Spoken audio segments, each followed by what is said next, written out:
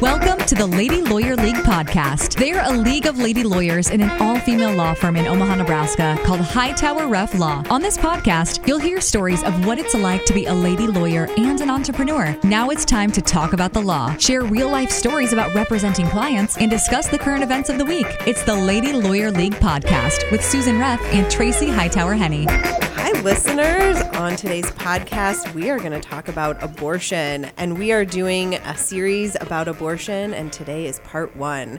So we're going to talk about the history of abortion, where we've been, and then in future episodes, we're going to talk about where is abortion now.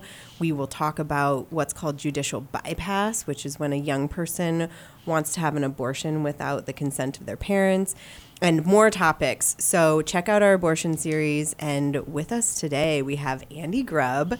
And Andy is our first guest speaker outside of our law firm. So we are super excited to have Andy here. Welcome. Thank you so much. I'm so honored. Everyone's golf clapping. I need applause. That was not a sound bit. That was real clapping, y'all. Real golf clapping.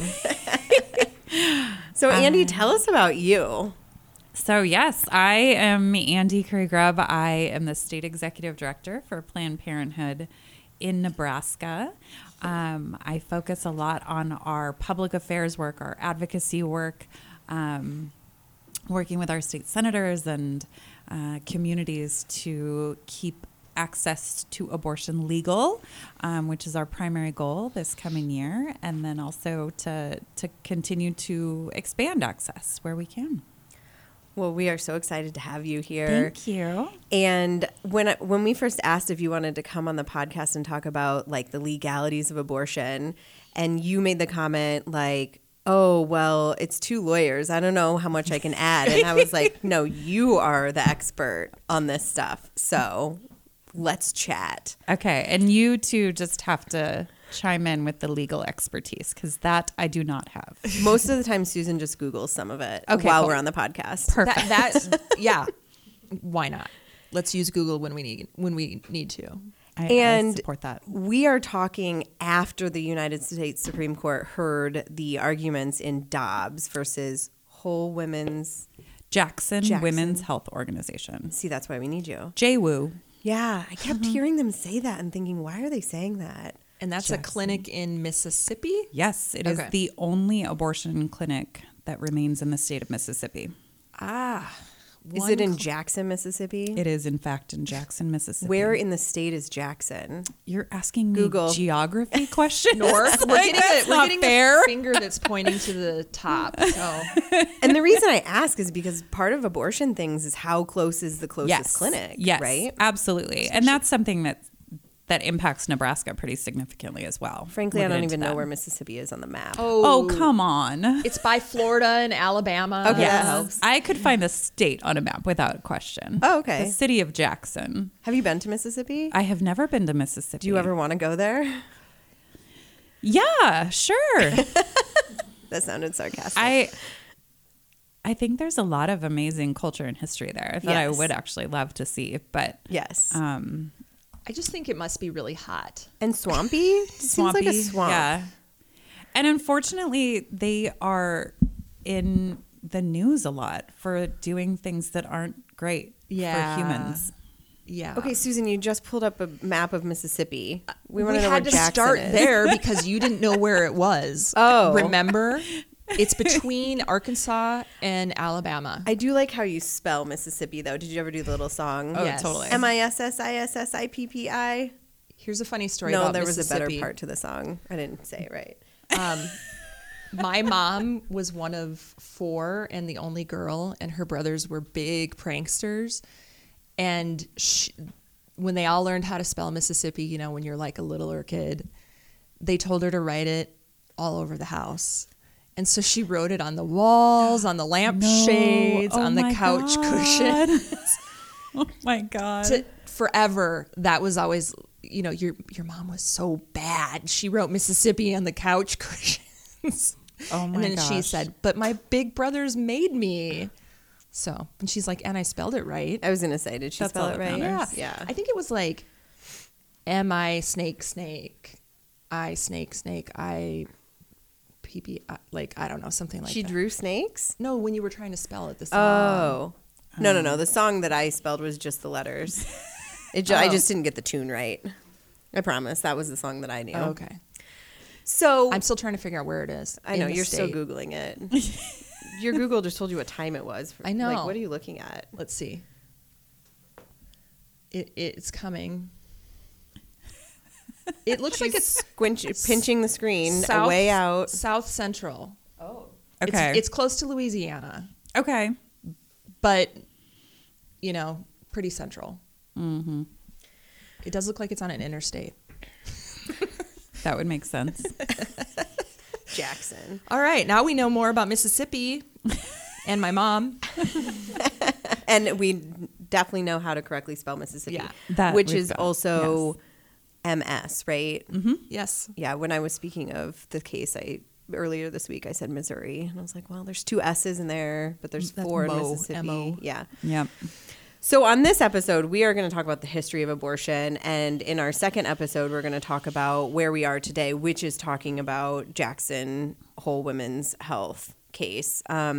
So when we talk about the history of abortion, we The really... law around abortion. Oh, Yeah, right. Okay, since we are a legal podcast. But when we talk about the history of the law around abortion, specifically, really, we're talking about Roe v. Wade, and then we have this other case too, right? Yes. So Roe v. Wade was 50 years ago. Yep. And really, as we're sitting here today, the whole country's talking about whether Roe v. Wade is going away. Right. But the other case that we hear about is Casey. Mm-hmm. And what happened in Casey? Yeah. So Roe versus Wade, you know, most folks are familiar with that. It is the one that established the constitutional right to abortion through the 14th Amendment. So that was kind of the initial landmark. And then in 1992, Planned Parenthood versus Casey was before the Supreme Court. And I think one of the things that's really interesting about digging into the Casey case is that... wasn't that the music guy? Casey Kasem. Okay, Oh, that was Casey Kasem. Yes, Yeah. yes. The one of the interesting things is how similar that time was to today. 1992. Politically. Right? Because part And of some of fashion, too, because, like, overalls are coming back. oh, there you go. See, yes, it is. Yeah. It's like a Cycle. retro Supreme And Court. Lisa flannels. Frank. We were just talking about Lisa Frank. Yeah. I Oh, had and Lisa Frank in Frank. 1992. Yes. Yeah. And Everything She is comes all back coming back, around. Yeah. including attacks on abortion. Yeah. Although those haven't stopped, unfortunately. right. So, yeah, but the part of what happened that I find fascinating with Casey is that the 3rd District Court had ruled in favor of the state of Pennsylvania and their law and upheld the law. So that it ended up, but they didn't actually provide their ruling until 6 days after Clarence Thomas was confirmed to the court. And a lot of folks think they were waiting for the 5th vote to overturn Roe versus Wade. Because Casey really at the time was seen as a very strong potential to overturn Roe versus Wade. There were 5 conservative judges that had a history of being anti-abortion. I think a big difference is the extremeness of that court is nowhere near what we have today. So I think today's very different. But the context was very similar. And so what was at stake in Casey was the state of Pennsylvania had put a bunch of restrictions on access to abortion. Things like a 24-hour waiting period, a requirement that young people notify their parents that they're having an abortion. There were some requirements of things that had to be reported to the state about abortions that took place. There was actually a requirement that a woman had to notify her husband that she was having an abortion, which just sounds so archaic to me. It's shocking to think that was just 30 years ago. Right, in 1992. 1992. Yes. And so all of these laws had been, it was what they were challenging at the Supreme Court. And because if we go back, Roe v. Wade basically says you have a right to abortion pre-viability. Exactly. And viability means that the fetus could survive outside the woman, right? Exactly. And they decided it was around 24 weeks. Correct. And that's one of the things that gets talked about now is that, science is different than it was 50 years ago. So, there have been changes to that, but generally they consider viability anywhere between about 22 and 26 weeks. So then from the time that Roe passes 50 years ago, all these states in those 20 years are saying, okay, fine, you can have an abortion, but we're going to make these restrictions, right? Right. And they had been trying these restrictions for years, basically since Roe was settled. And so, but they were all struck down by other courts. So lower courts struck them down. None of these laws had gone into effect. So Casey was really the first time that one of these was getting to the point of being in front of the Supreme Court. And so what was at stake was essentially this was a direct challenge to Roe versus Wade. That was how it was heard at the Supreme Court. If they ruled in favor of Planned Parenthood, it would uphold Roe versus Wade. If they ruled in favor of Casey, it would decimate Roe versus Wade or overturn it. What actually ended up happening is that they upheld Roe versus Wade, but they added this undue burden test to the law. So basically what they said is, yes, you have a constitutional right to an abortion up to viability, and the states cannot place any undue burden on someone seeking that. But what they did is they actually kept the Pennsylvania laws in place. They upheld those laws, saying that they did not present an undue burden. And those are what we call the trap laws. Correct. The only one they did not allow was the husband one, by the way. Thank God. I know. Actually, I'm surprised that they particularly considering that, it's much more common and discussed and talked about today that it's not just women who have abortions. Transgender men, non-binary folks, this impacts a lot of different people and a lot of people that don't have husbands. Unmarried women, or people, so, yeah. But trap laws, which was interesting, yes. I had to look that up because in my mind I was like, oh, they're just trapping you, right? Yes. But trap laws stands for Targeted Regulation of Abortion Providers. Correct. So yes. Casey ultimately said, you can still have abortions, but trap laws are fine so long as they don't present an undue burden on the pregnant person. Exactly. And that the floodgates opened, and states really started going to town, coming up with all the creative ways that they could chip away and testing abortion access. Yeah. And they were tested for years, and some were left in place and some weren't. There is actually the time period between 2011 and 2016 was when the court system was quite conservative, and that was actually a time period where more abortion restrictions were put into place than any other time period in history. That's when Nebraska started seeing a bunch of them passed, and that's really where most of the restrictions, the trap laws that we have in place today were started. So when we talk about the trap laws, give us some examples. We have a 24-hour waiting period. What does that really mean? Sure. So in Nebraska, one of the trap laws is that a patient seeking an abortion has to undergo state-mandated counseling 24 hours prior to their appointment. Perfect. Yeah. We want the state to mandate us counseling. Yes. And especially when some of what the state counsels on is factually untrue. So things like abortion potentially leading to breast cancer, which has zero scientific basis whatsoever. So during the state mandated counseling, they're giving incorrect information? Yep. About 25% of the information that is given is incorrect. Wow.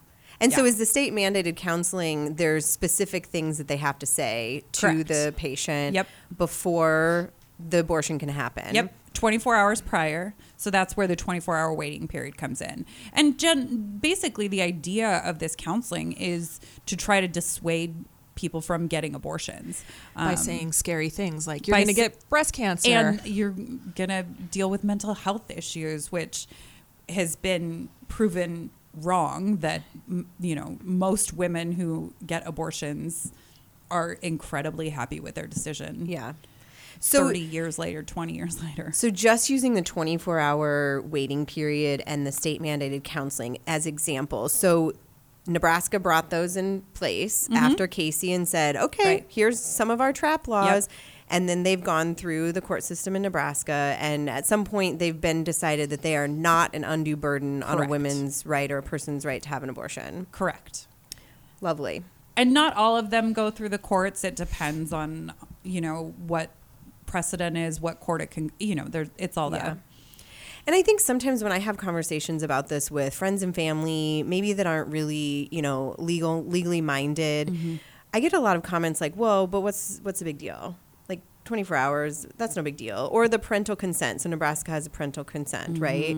For minors. And the other one that I think Nebraska has is that when you're in an abortion clinic and you have your ultrasound being done, the ultrasound screen has to be faced towards the patient. And at Planned Parenthood, the patient is told you don't have to look at the screen, but we are required to face the screen towards you. Yep. That's absurd. Yeah.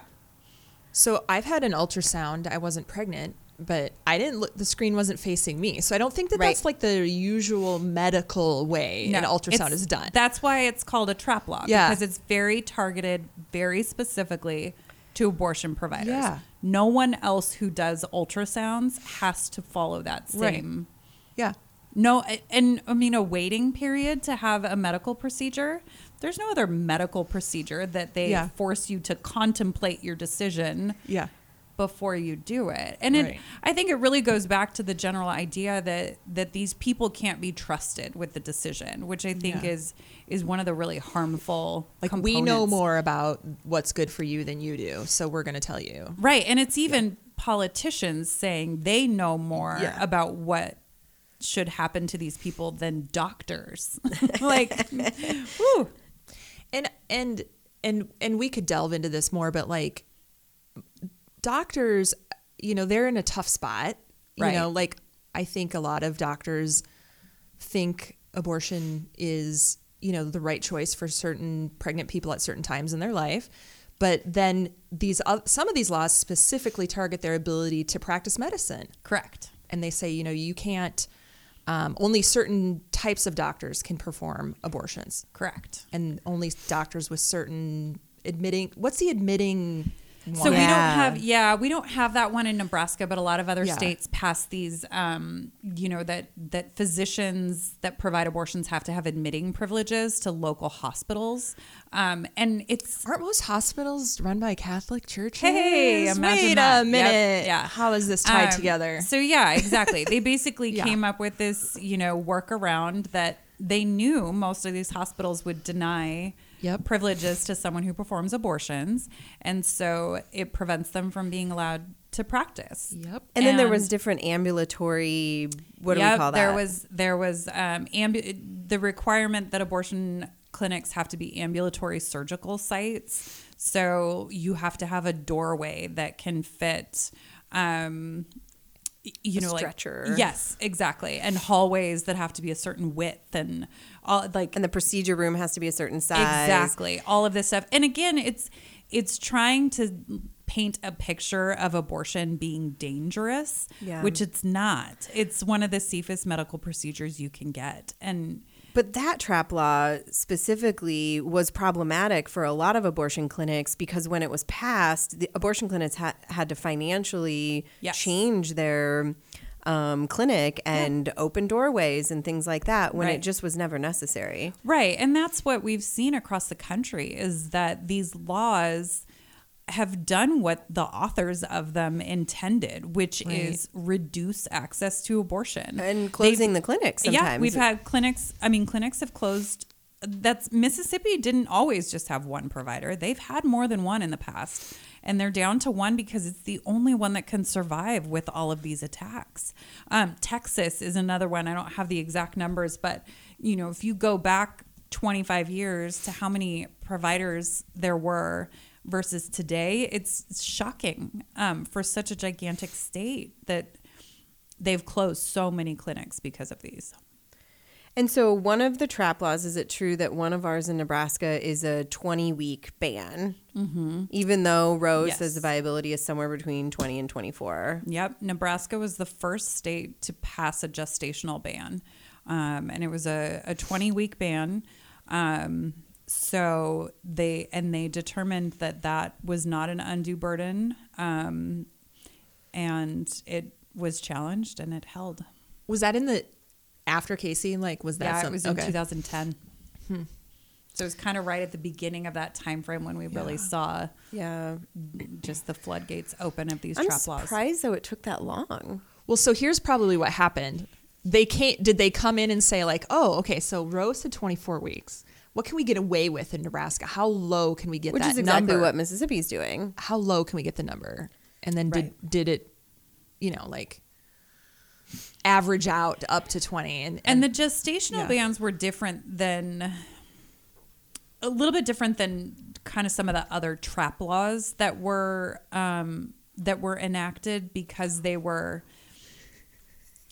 they were targeting the viability component as opposed to the undue burden component. Yeah. So it was a little bit different, and I do think that was why that one took a little bit more time for them to test out.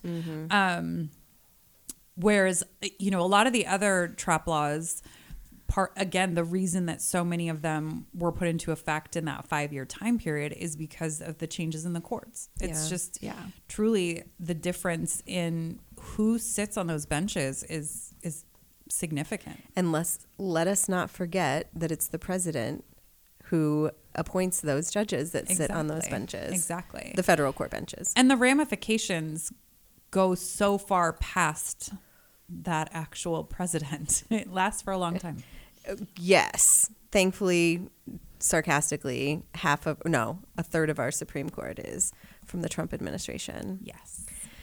So I think when we look at the history of the legality of abortion, and then we look at where we are now, it's that crazy cycle of why are we where we are? And we don't know.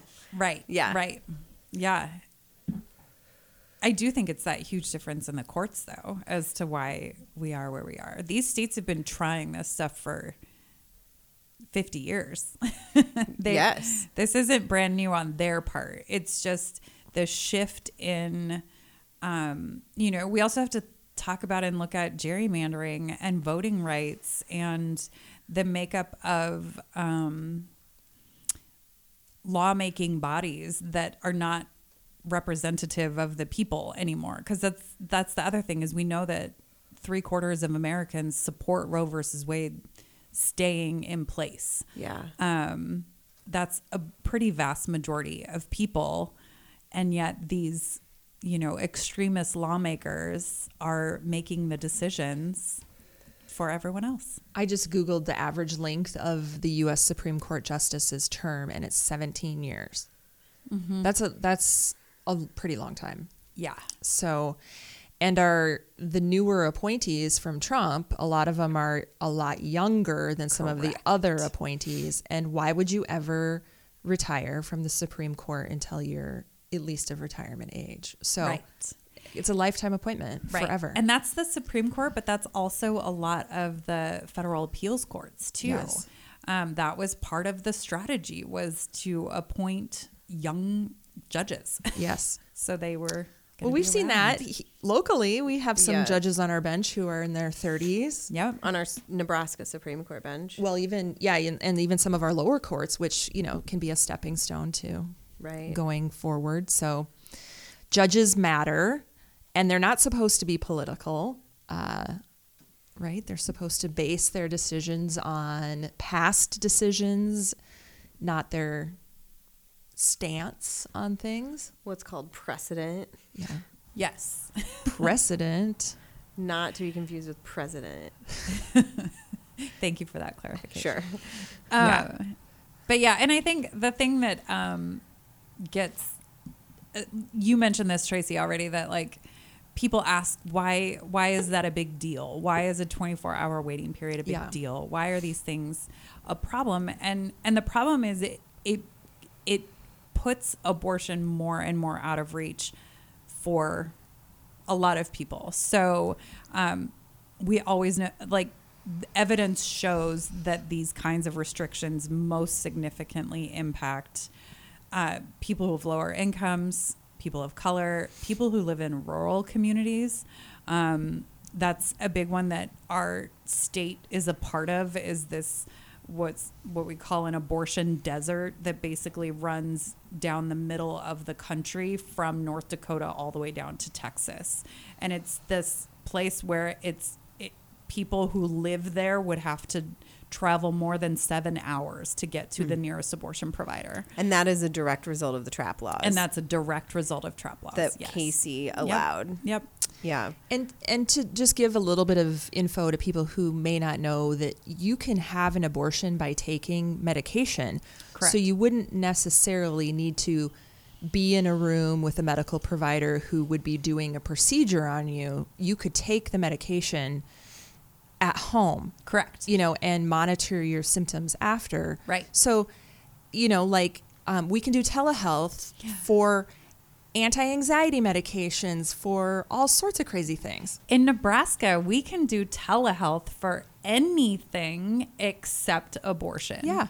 We have a law on the books that bans telehealth from being used to provide medication abortions. But I could maybe go get a benzo, Totally. and I might be addicted, and I could get that if I'm living in a very rural community Right. where I don't have a medical provider. I can Zoom in with someone in Omaha or Lincoln, and I can get that, and I can abuse it as much as I want. Yeah, and you can get necessary medical services. Yes. You can get, there's all kinds of stuff, and Nebraska actually has some of the more progressive telehealth laws than other states, and a lot of states have caught up since the pandemic. But even prior to the pandemic, Nebraska was pretty good on telehealth. They had good reimbursement rates for providers and things like that make it easier for medical institutions to use telehealth. But the one thing that they have banned is abortion. And, Iowa, our neighbor state, was the first state to actually use telehealth for medication abortion.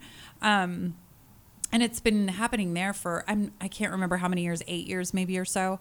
But the patient still comes to a clinic. They go through all of the same procedure that they would normally. They have an ultrasound, they have an education with clinic staff. They go through, everything is exactly the same. They go into a room and they sit and talk to the physician via video conference. The physician is not in the same building, and the physician reviews all of the information that's been collected, reviews the ultrasound, talks to the patient directly, and if they determine that this patient is a candidate for medication abortion, they push a button, a drawer opens, and the pill is dispensed to them. And it's been proven, oddly, actually more safe than in-person medication abortion, which I don't know how that's possible. It probably was just like a, little weird statistical thing, but it's been proven so incredibly safe. So there's no reason to ban it other than to push abortion out of reach. When it's the only thing that is banned by telehealth. Exactly. Yes. Yeah, and that, obviously. again, that has such significant impacts on folks in rural parts of our state and the country that it makes it a lot harder for them to access abortion. Yeah. So I want to end with a couple of things that people can do, as we're thinking about abortion in Nebraska and how to help Planned Parenthood. You've told us some of those ways. The first is contact your senators. Yes. And why is that important?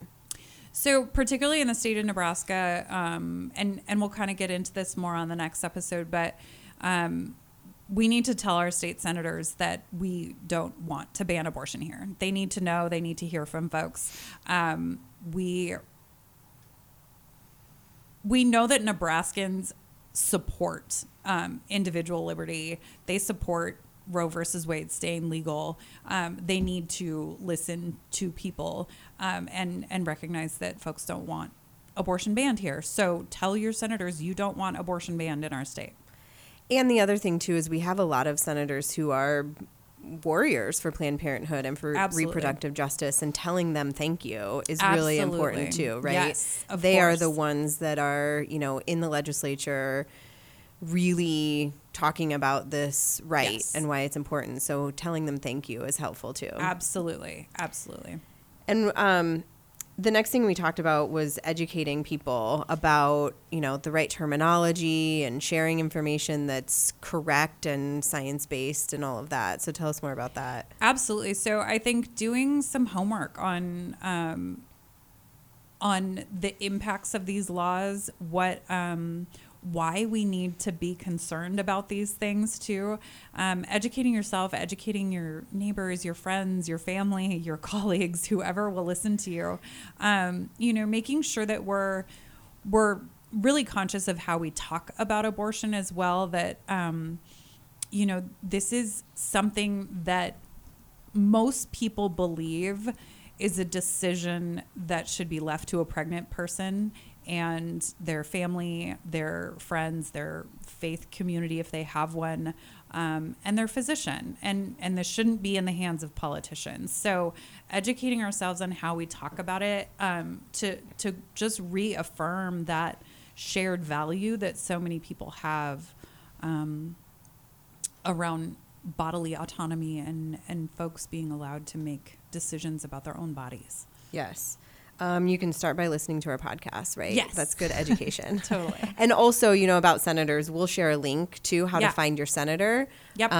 You can contact not only your own senator, but you can contact all the senators if you'd like. Yes. And then the third is donating money. Yes, absolutely. So Planned Parenthood North Central States is the organization that provides sexual and reproductive health services and education here in the state of Nebraska. That includes abortion services in Omaha and Lincoln, and donating to Planned Parenthood North Central States supports those services. We also have Planned Parenthood Advocates of Nebraska, which is a C4 organization, a 501c4 organization that is a subsidiary of Planned Parenthood North Central States. And we work very specifically on the legislative side of things, the advocacy work, and electing officials that support sexual and reproductive health care and rights. So donating to either or both of those organizations is very helpful for Planned Parenthood, and not only in today's atmosphere, but all the time, right? Yes, all the time. We are always in need of, this is one of the challenges with kind of the stigma around Planned Parenthood and abortion and sexual health in general, is that we don't have access to a lot of public funding like other healthcare providers do. So we do rely a lot on donations and support from the community to make sure we can keep providing services to patients. And so that is always incredibly helpful and put to good use. And I love that Planned Parenthood's message is here for good. Mm-hmm. And one of the things, I don't know if Carrie even knows, that at some point she sent a text, it was on Giving Tuesday, and she said, who should we donate to, XY or Planned Parent Good? And it was a typo. And I was like, oh, that's perfect. I Planned love Parent it. Good. But Yep. yeah. So. And I think, again, we'll get into that, but we're not going anywhere. We're going to keep fighting. We're going to keep providing services and making sure that we're here for our patients no matter what. Yes. Well, thanks for being here today. And I think on our next episode, we're excited to have you back, and we will talk about where we are today with abortion. Fantastic. Thanks, Andy. Thank you. Thank you for listening to the Lady Lawyer League podcast, and be sure to like and subscribe anywhere you get your podcasts. If you would like to learn more about our firm, Hightower Ref Law, please visit our website at hrlawomaha.com. We'll see you next week.